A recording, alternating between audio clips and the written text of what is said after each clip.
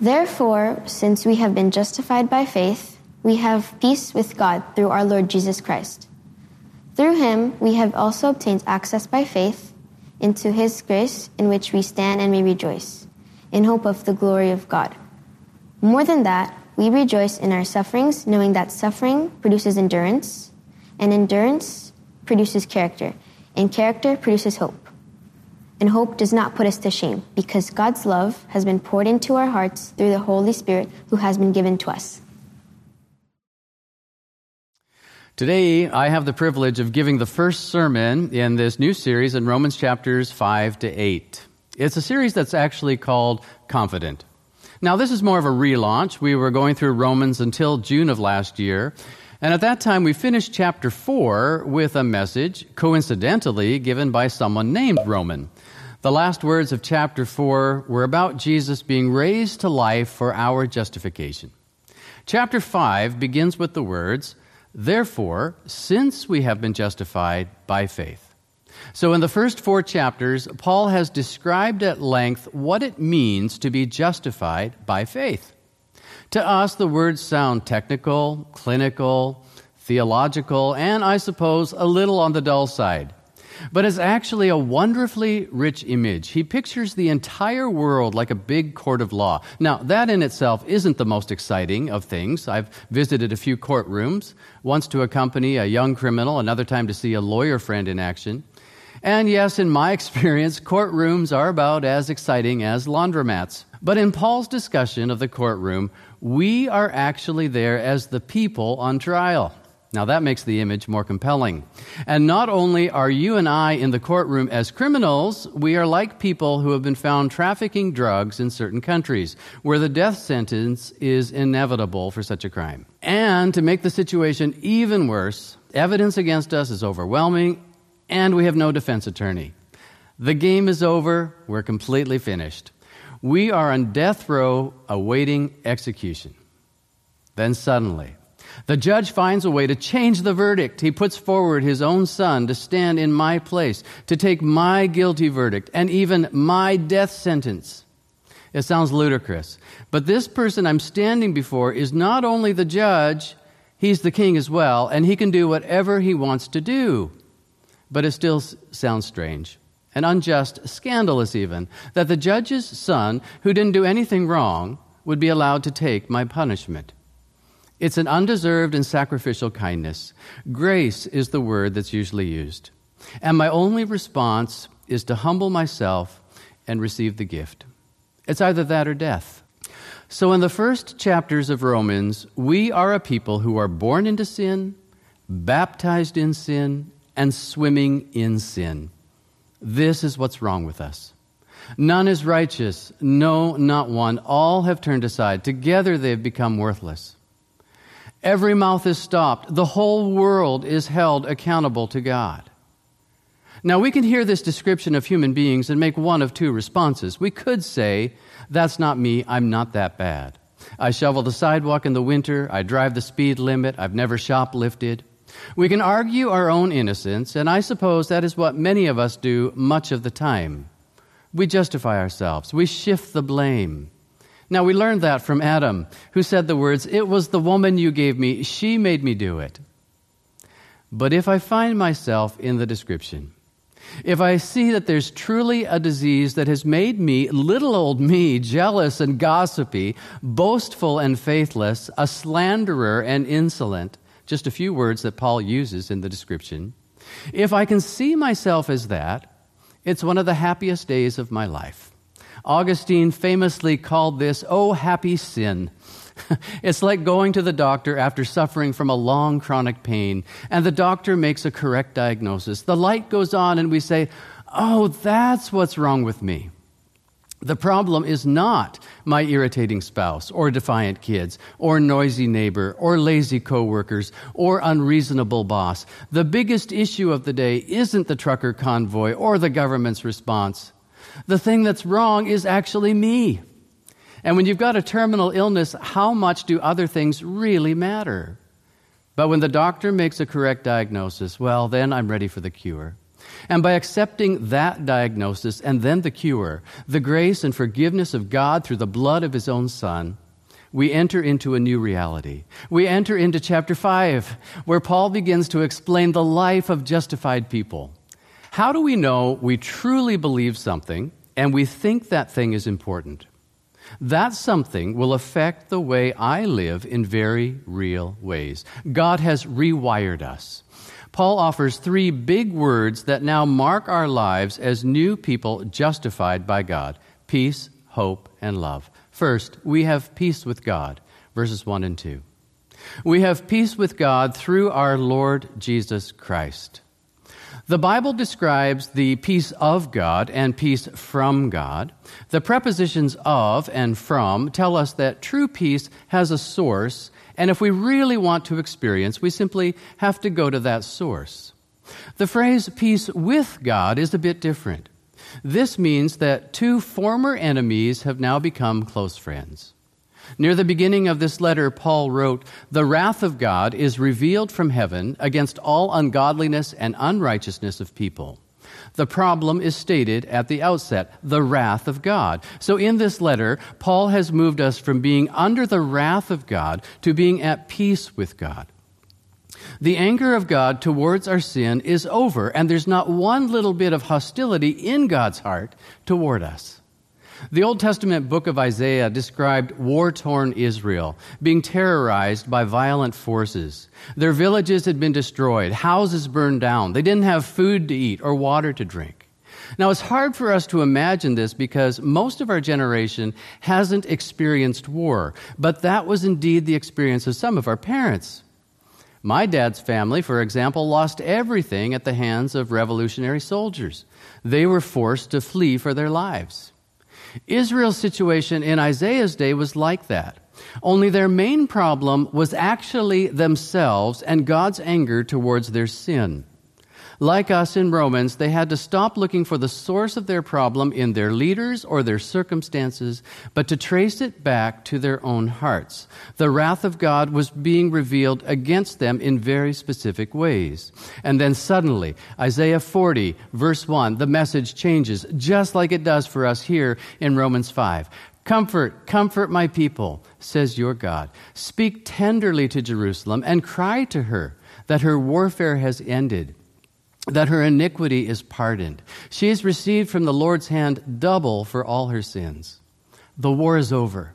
A little later in Isaiah, we come to that great prophecy of the suffering servant, chapter 53, where we read those words, "Upon him was the chastisement that brought us peace." To these people who had suffered greatly because of their sin, Isaiah pronounced peace, comfort, and grace. Peace. It means that our warfare has truly ended. We now live as if everything is completely and eternally okay. God is more than just okay with me. He deeply loves me and only wants what is best. There's no longer an enemy that can truly hurt me. I'm completely safe for the rest of my life and for all eternity.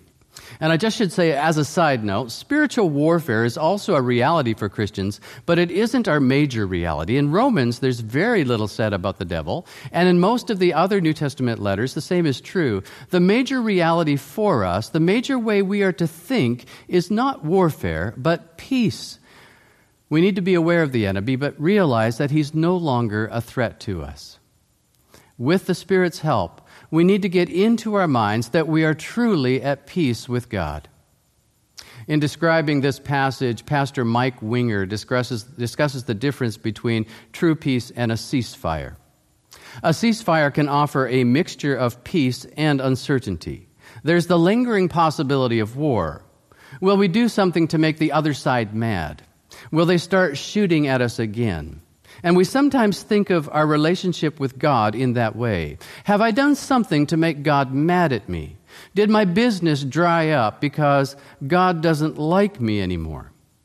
In a ceasefire, we'd better watch out because the other side still has soldiers patrolling the area, and it won't take much for the bullets to start flying again. No, the warfare has ended.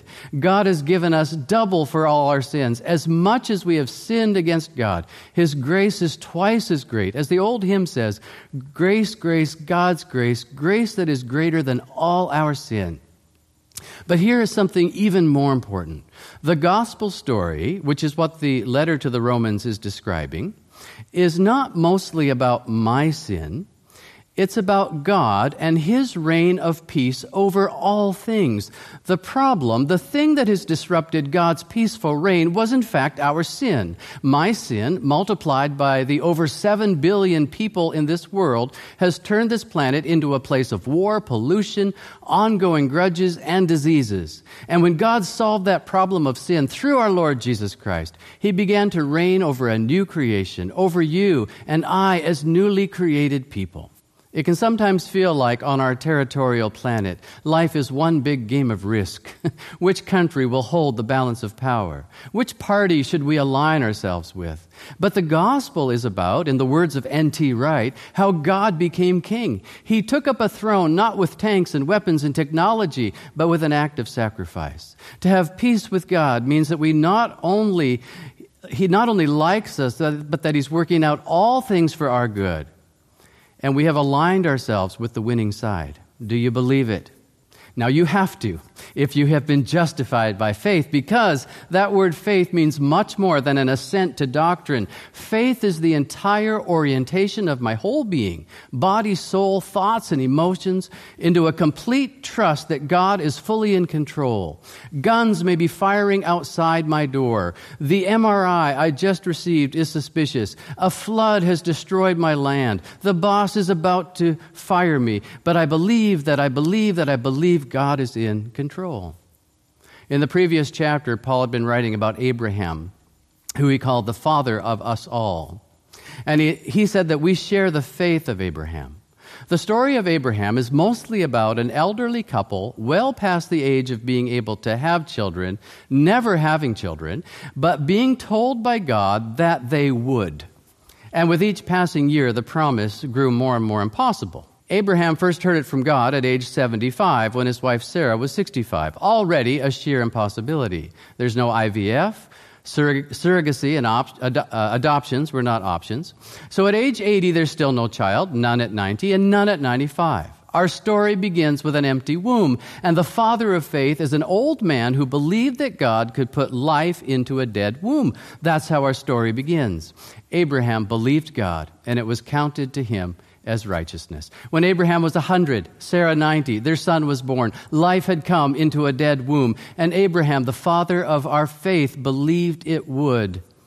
In the impossibilities of life, people of faith believe that God is truly the King, and we have peace with God through our Lord Jesus Christ. Through Him, Paul wrote, we also have obtained access by faith into this grace in which we stand. Verse 2. The reign of God through our Lord Jesus is filled with grace. Peace describes my relationship with God, and grace describes what I possess in God. Think now for a moment about the most generous person you've ever known. I'm thinking of my own father. He didn't ever possess an awful lot, but he could not but give away what he had. If you parked your car in his driveway, visited him for an hour, you'd find your oil had been changed. If you washed dishes in his house, he'd hand you a $20 bill. Sort of in fun, but so much more than that. My dad was wired to give. But if you multiply the most generous person you know by 1,000,000, we're still not in the range of God's generosity. It is in God's very nature to give. He is the God of all grace. And this is the basis, Jesus said, for prayer. If we know how to give good gifts to our own children, how much more will our Heavenly Father give to us? So we come to Him in prayer constantly, knowing that He loves us. He loves to hear us. He loves to give to us. Why does it mean so much to God that we ask from Him in prayer? Because He knows when we ask, we truly understand we are His children who know Him to be the giver of good gifts.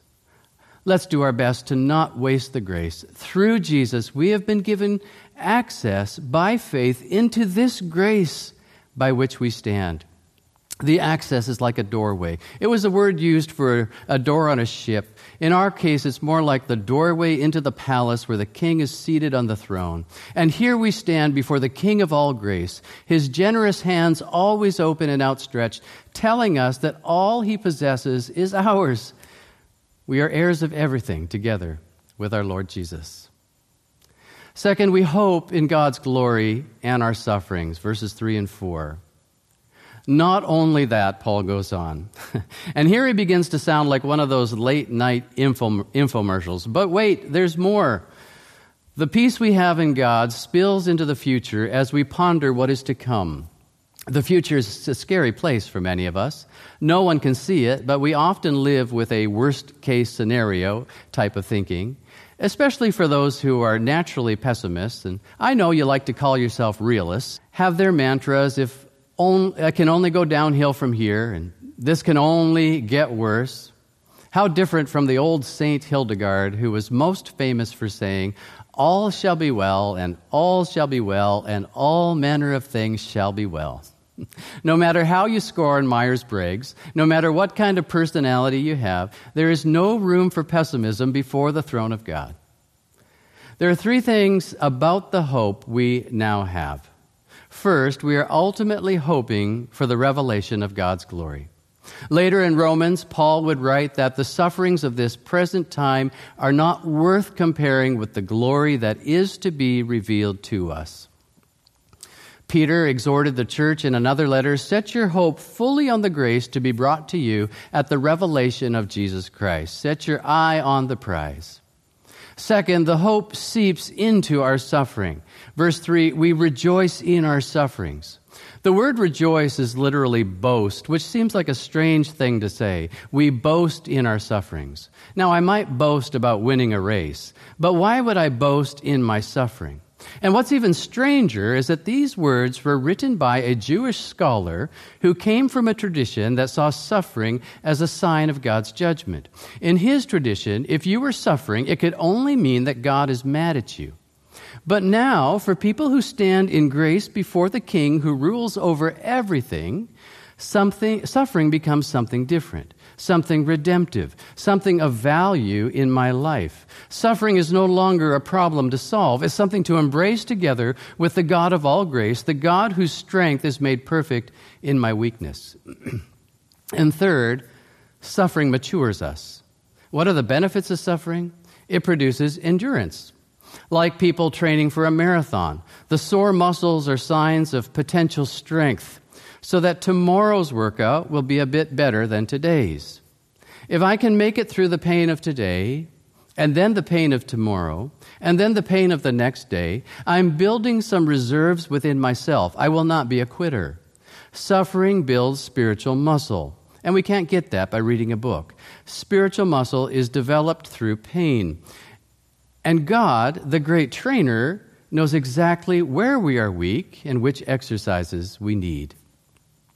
Endurance produces character. This word character refers to the product of a test, something that results only by being tested, like gold refined by fire, Peter would write to suffering Christians. Our suffering is making us into better people, more full of faith in the God of grace. And then we're back to hope again. Character produces hope, and hope does not disappoint us.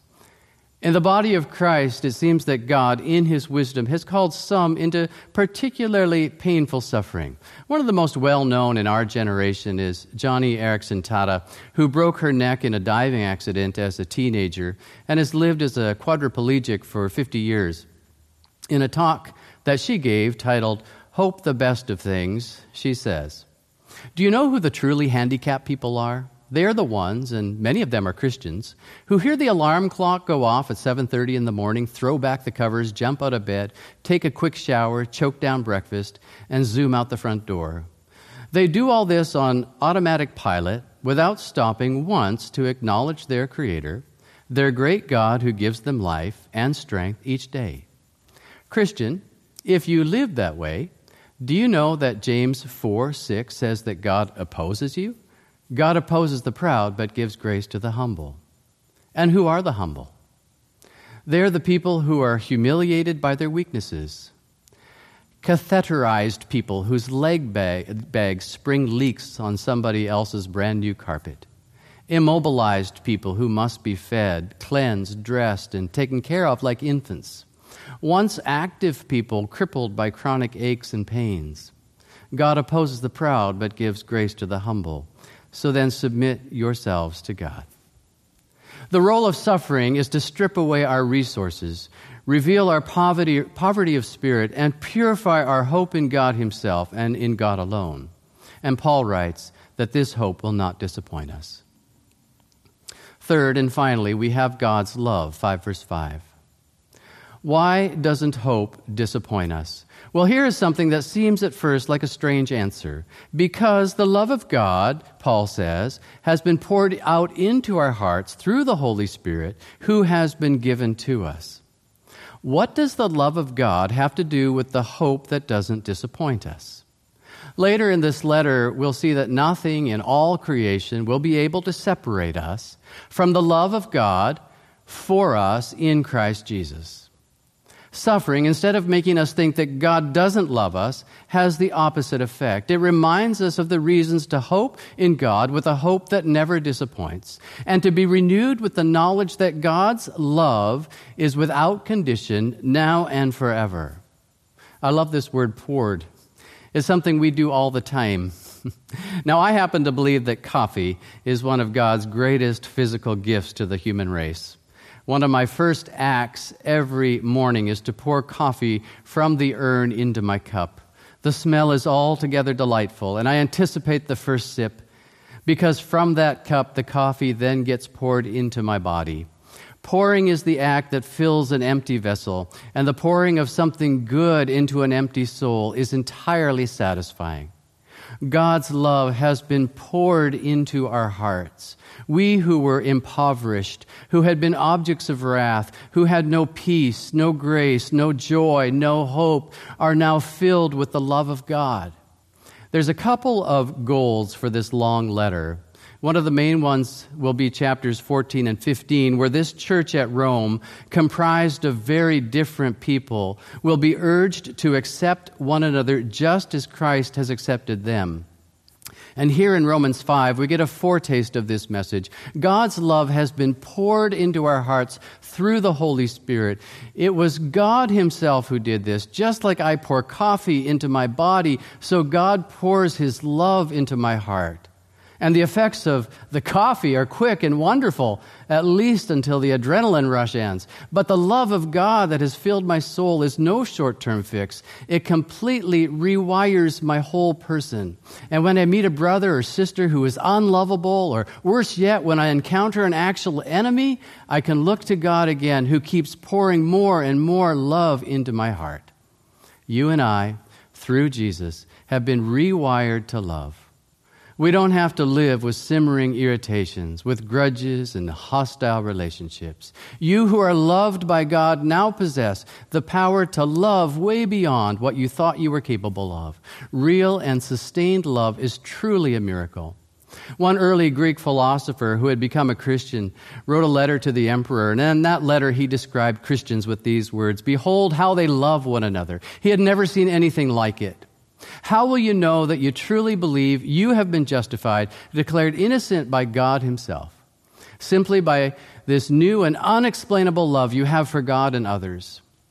That person closed the letter with these words, "This is a new people. There's something divine in the midst of them." And may the people of Metro Vancouver stand amazed at our love and conclude that it's only a miracle, and know that God must be in our midst. Let's pray. So, Heavenly Father, we ask that you would take these words of Romans 5, written so long ago, about the wonderful gifts we have, all because you have said we're justified by faith. Take this message and make it real in our hearts. Make our peace with you real to us. Make our grace in which we stand real to us. Make the experience of hope in our lives real. And we ask that you would open our eyes to understand more deeply the measure of love you have poured into our hearts through Jesus Christ our Lord. To that end we pray in His name. Amen. There will be a couple of reflection questions for you on the screen, so I invite you just to take a little bit of time in quiet and reflect a little more deeply on the Word of God. God bless.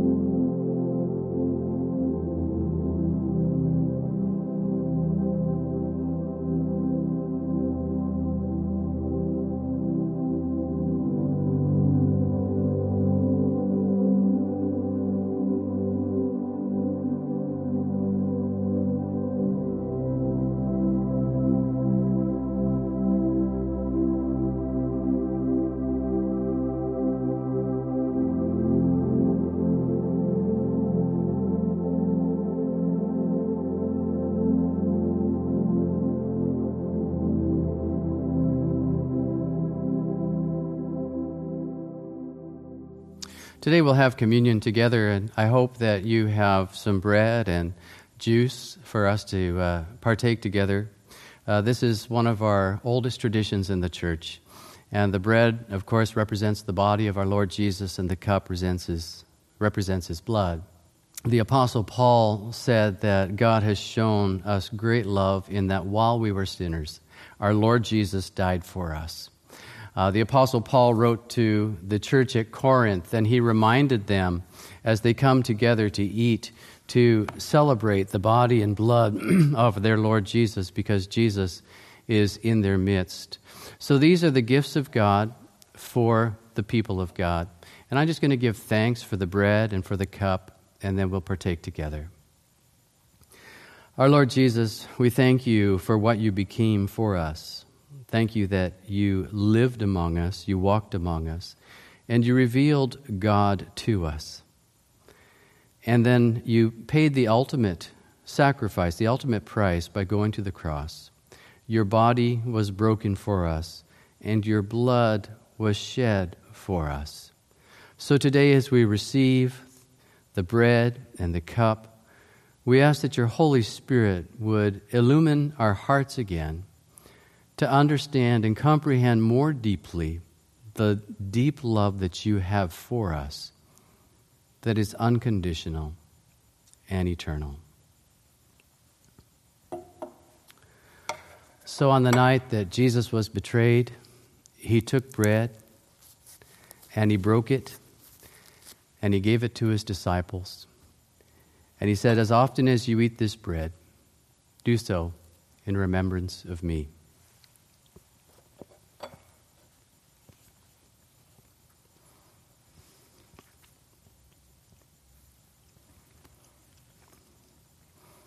And then after supper, he took the cup, and he said, this cup is the new covenant in my blood.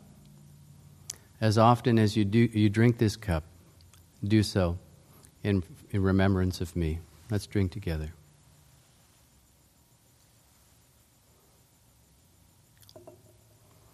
Paul wrote that as often as you eat this bread and drink this cup, you proclaim the Lord's death until he comes again.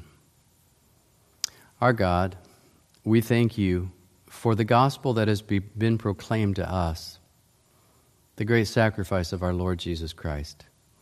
And thank you today, through this simple exercise of eating the bread and drinking the cup, we now proclaim the gospel to ourselves and to the world of your great love for us. It's the most important thing that's ever happened in the history of the human race. And thank you that you revealed it to us, and you've saved us through our Lord Jesus, in whose name we pray. Amen.